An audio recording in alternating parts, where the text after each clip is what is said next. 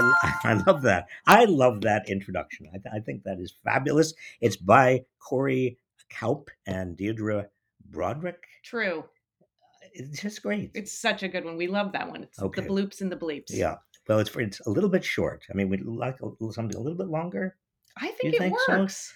Anyway, everybody, welcome back to our coffee clutch. Heather Lofthouse, my former student, head of Inequality Media Civic Action, Inequality Media. You are a super woman, super mother, super wife, super everything. Thank you. I mean, I do have my foibles. Let's be No, clear. well, they're not apparent yet. But maybe in this interview, maybe in this Yeah. discussion. Thank you for coffee. Thank you for accepting it. Yeah, it's easy. Um, so this has been what we try to do. If anybody out there, drop your chair. What we try to do on Saturday mornings is to talk about the week. The highlights, lowlights, the lights of the week. And I like to ask you questions that I think all of us want the answers to. Well, I have a lot of questions, but you go. Okay, You I'll go. start. You start. So I would be remiss if I didn't ask you about inflation. What did the Fed do this week? What does it mean? Inflation, inflation. The Fed raised interest rates, not surprisingly, but another 3/4 of a percentage point. Now, people say, all right, 3/4 of a percentage point. Well, it adds up. Since March, it's been total, it was almost zero in March. It's now up above. Sorry, that was my computer. See? Foibles, I told you. It's now up above 3%. And when you get up above 3%, it may not sound like much, but that's the federal funds rate, Heather. I mean, it means that mortgage rates are going up all over the country. If you want to get a car loan, if you want to get any kind of a loan, it's harder, it's more expensive. The economy is inevitably slowing, and the Fed wants it to slow because that's the way they fight inflation. Now, you also spoke in front of Congress this week. Yes, my testimony was to say that the Fed's strategy of squeezing the economy to slow the economy to fight inflation is really very, very hard on workers.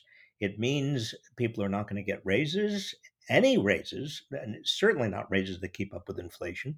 It means that we're going to face possibly a lot more joblessness in the future.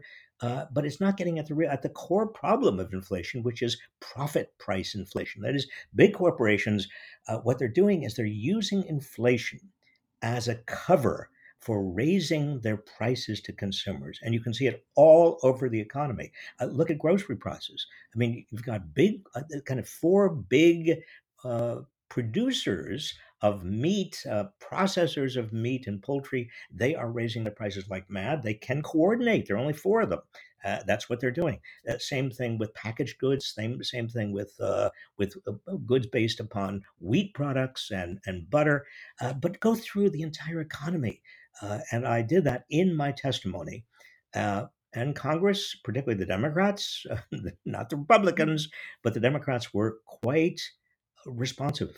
Good. We need this. Now, what's your favorite phrase for this? Corporate concentration? What are Well, we? what I've been saying is that instead of wage price inflation, which is the old model, what we really are seeing now is profit price inflation. Good. And it's profit price inflation. And as I urged Congress, the way to tackle this is not relying solely on the Fed, because the Federal Reserve Board has to keep raising interest rates.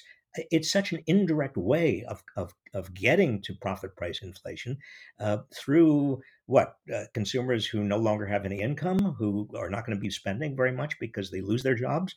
I mean, think of the cruelty in that. No, the best way to do it is through cracking down on this pricing power, antitrust enforcement, particularly against the big firms that are dominant in their industries and are raising their prices. Also, a windfall profits tax. I mean, that should be. I mean, other countries, even Great Britain, has a windfall profits tax on oil companies. And I mentioned to Congress something that I was a little bit hesitant to mention, and that is price controls. But when you look at our history, particularly and the analogy that came to my mind was coming out of World War II. we had inflation that is very, very similar to the kind of inflation we have now coming out of the pandemic. Huge pent up demand, supply bottlenecks, and companies that were profiteering. The most eminent economists in this country said we do need temporary price controls, and they said it in 1946, 47, and the situation is the same today. So now, whether Congress is going to do anything about it, Right. this was one committee of Congress, but that's the way these things begin. You plant the seeds. Luckily, what I said was picked up on a lot of AM radio stations in the Yes. Midwest. Yes. Well, look, there are a lot of Republican members of Congress from whose constituents listen to AM radio in the Midwest, Right.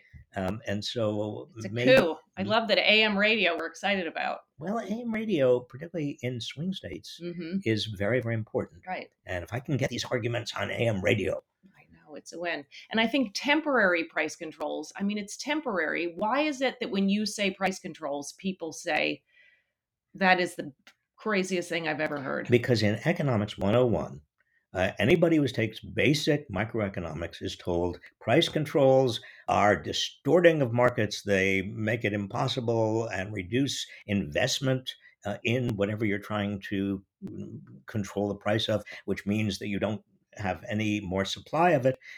And I think there's something to that argument, but it's become almost a kind of an ideology, Right. a religion, which, let's face it, economics is partly religious. Right. But I think that the circumstances now require at least rethinking that, because what the Fed is doing is going to hurt people. It's Right. already hurting people. They don't know it. I mean, they know it because they can't afford mortgages, or if they're on a variable rate mortgage, their Right. mortgage rate is going up, or they can't get a car loan. But they don't understand it. I don't think most people see it in terms of not getting the raise that it matches inflation. Right. So people are clearly worried about this. You see the polls that are coming out, and Dems are a little bit ahead. What are the key issues that people are saying are important to them, and what does it mean if the Dems are ahead, and by a little bit or a lot? What does it mean? Well, Heather, I think the two big issues that people are talking about out there, and I pay a lot of attention to focus groups. I'm more skeptical of polls, but let's just say that the polls are saying the same thing roughly. Mhm. One is inflation, what we just talked about. Another is the future of democracy, which is very interesting to me because I don't remember a time when Americans expressed that much concern about democracy going into an election. And I suppose you can be encouraged by that, but you Mhm. can also be pretty worried, pretty discouraged, because we've got Republican candidates, Trumper Republican candidates, who are saying things like, "I'm not going to be bound by the results of the next election. I'm not going to even be bound by the results of the November election." You've got J.D. Vance in Ohio, and you've got people who are. Um, a number of them. I think I'm trying to remember who the others are. Who are there? There are at least 6 or 7 Republicans running for the Senate or for governorships who are saying we are not going to be bound by the results. Right. Well, You've done a cartoon of them. I saw them if this they're week. not going to be bound by the results of the election, Masters Mhm. in Arizona, there others will come to me. They will come if we have about a half hour. Right.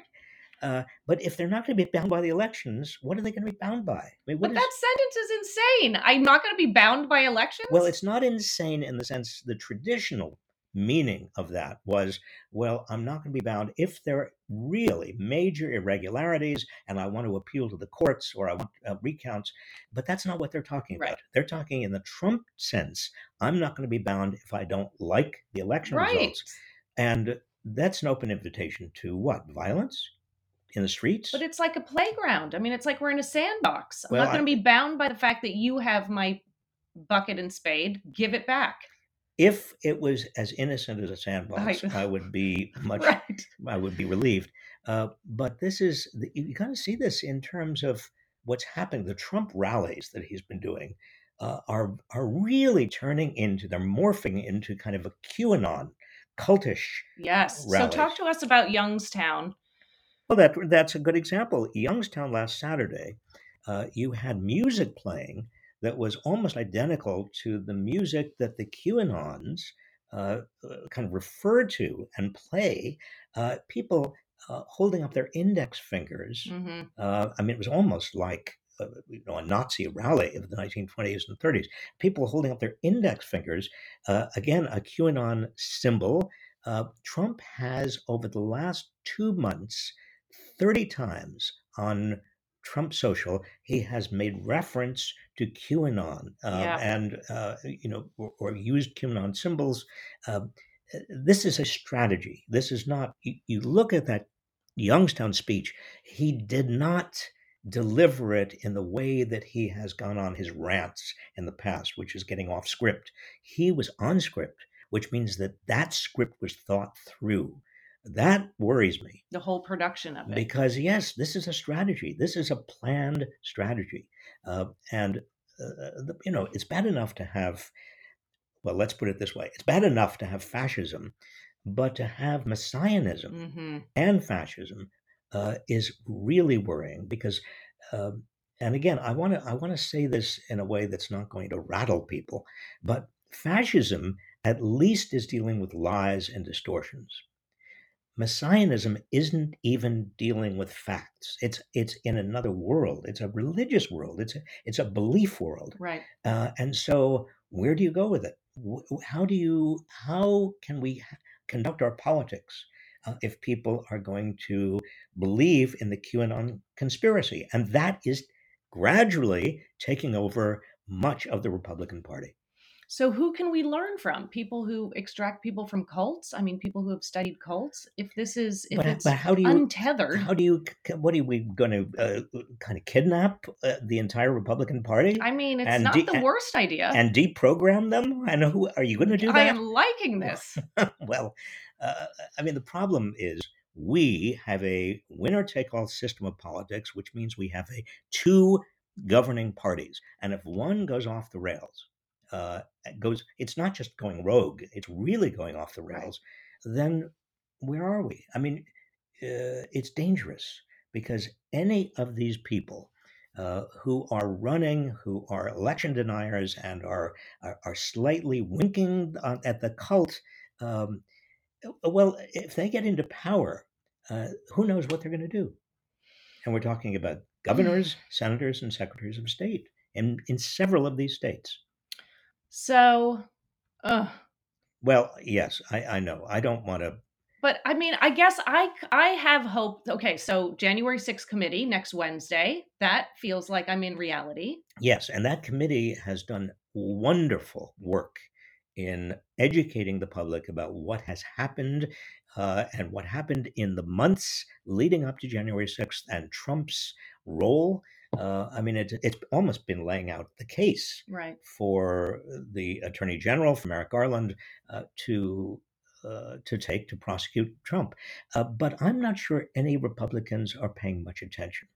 So the majority. Let's be clear. Let's look at the cup half, three quarters full, or at least 2/3 full. Wow. The majority of Americans get it, and they're learning more and more about the assault on democracy and what Trump and all his followers, many of his followers, actually are doing, uh, and that's good. And that interest, that new renewed interest in saving and fortifying and strengthening our democracy, gives me a lot of encouragement. So maybe when we come out of all of this, that is the silver lining. But for now, it's pretty scary. Yeah. And you do have certain parts of, government and institutions that are still doing the right thing and following the law Yes, and the courts are doing well. well. They are doing well. Yeah. Even Trump appointees to the federal courts, most of them seem to be performing fairly well. The Mhm. Trump appointees on the 11th Circuit, for example, they just reversed that crazy district court judge decision in Florida about the secret Right. documents.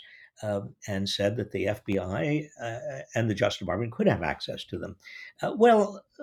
That's also a little bit cause for being encouraged. No, Okay. you No. don't look encouraged. Do I look? I'm sorry. I'm sorry. No, I It's the am. I'm start of the okay, but weekend. it's I ought to be upbeat. I'm going no, to you be. shouldn't be. You You should should no, be. okay, Why don't I'll you be be up? upbeat. You be upbeat. Okay, I'll you be be. downbeat. Well, I'll be beat. I'm Phew, beat. just regular Yeah. old. Okay, the one thing I wanted to say was last week you were out. We know that we played that terrific conversation you had with Nsé Ufot of New Georgia Project. And I thought it was, speaking of upbeat, I mean, that was really motivational. So Wasn't it? I thank you mean, to Nsé. she's fabulous. She is at that New Georgia Project. They are organizing on the ground. They are not taking no for an That's answer. it. They're not succumbing to cynicism. They're very hopeful. They're talking to people. And it's a combination of innovation with proven data backed tactics. And with grassroots, person to person talking. I Yeah. mean, we get in our political culture with all of the pollsters and the political operatives. We tend to get all carried away with the advertising and the newfangled ways of reaching voters, uh, and we tend to forget that the best way of reaching people is through their friends, through their neighbors, through one-to-one contact, and talking, discussion, And the other thing is listening, is and what she listening. said. Asking questions and listening. Eloquent Yes. listening. I mean, eloquent listening is a matter of you ask the question, and how are you? What's going on with your life? What's bothering you? How's your job? And then you let them talk. You know what my mom says? A real listener listens with their eyes and their ears. Your mom is so wise. She Are is you listening so. with your I eyeballs? I always listen with my eyeballs. I mean, really. Oh, Okay, I'm going to play one Penny tune. Fuller. Penny Fuller is your mom, I and know she she's is. so sharp. Okay, so Joseph Lawson, he did our outro song for today. Okay, 5, 6, 7, 8. Joseph Lawson, thank you so much. And everybody out there, while we're playing Joseph Lawson's song, his theme song, I just want to thank you for joining us and thank you for being so loyal. Hope you have a wonderful, wonderful week. And Heather, I hope you have a fabulous week as Thank you. well. See you in 7 days. See you soon. Bye.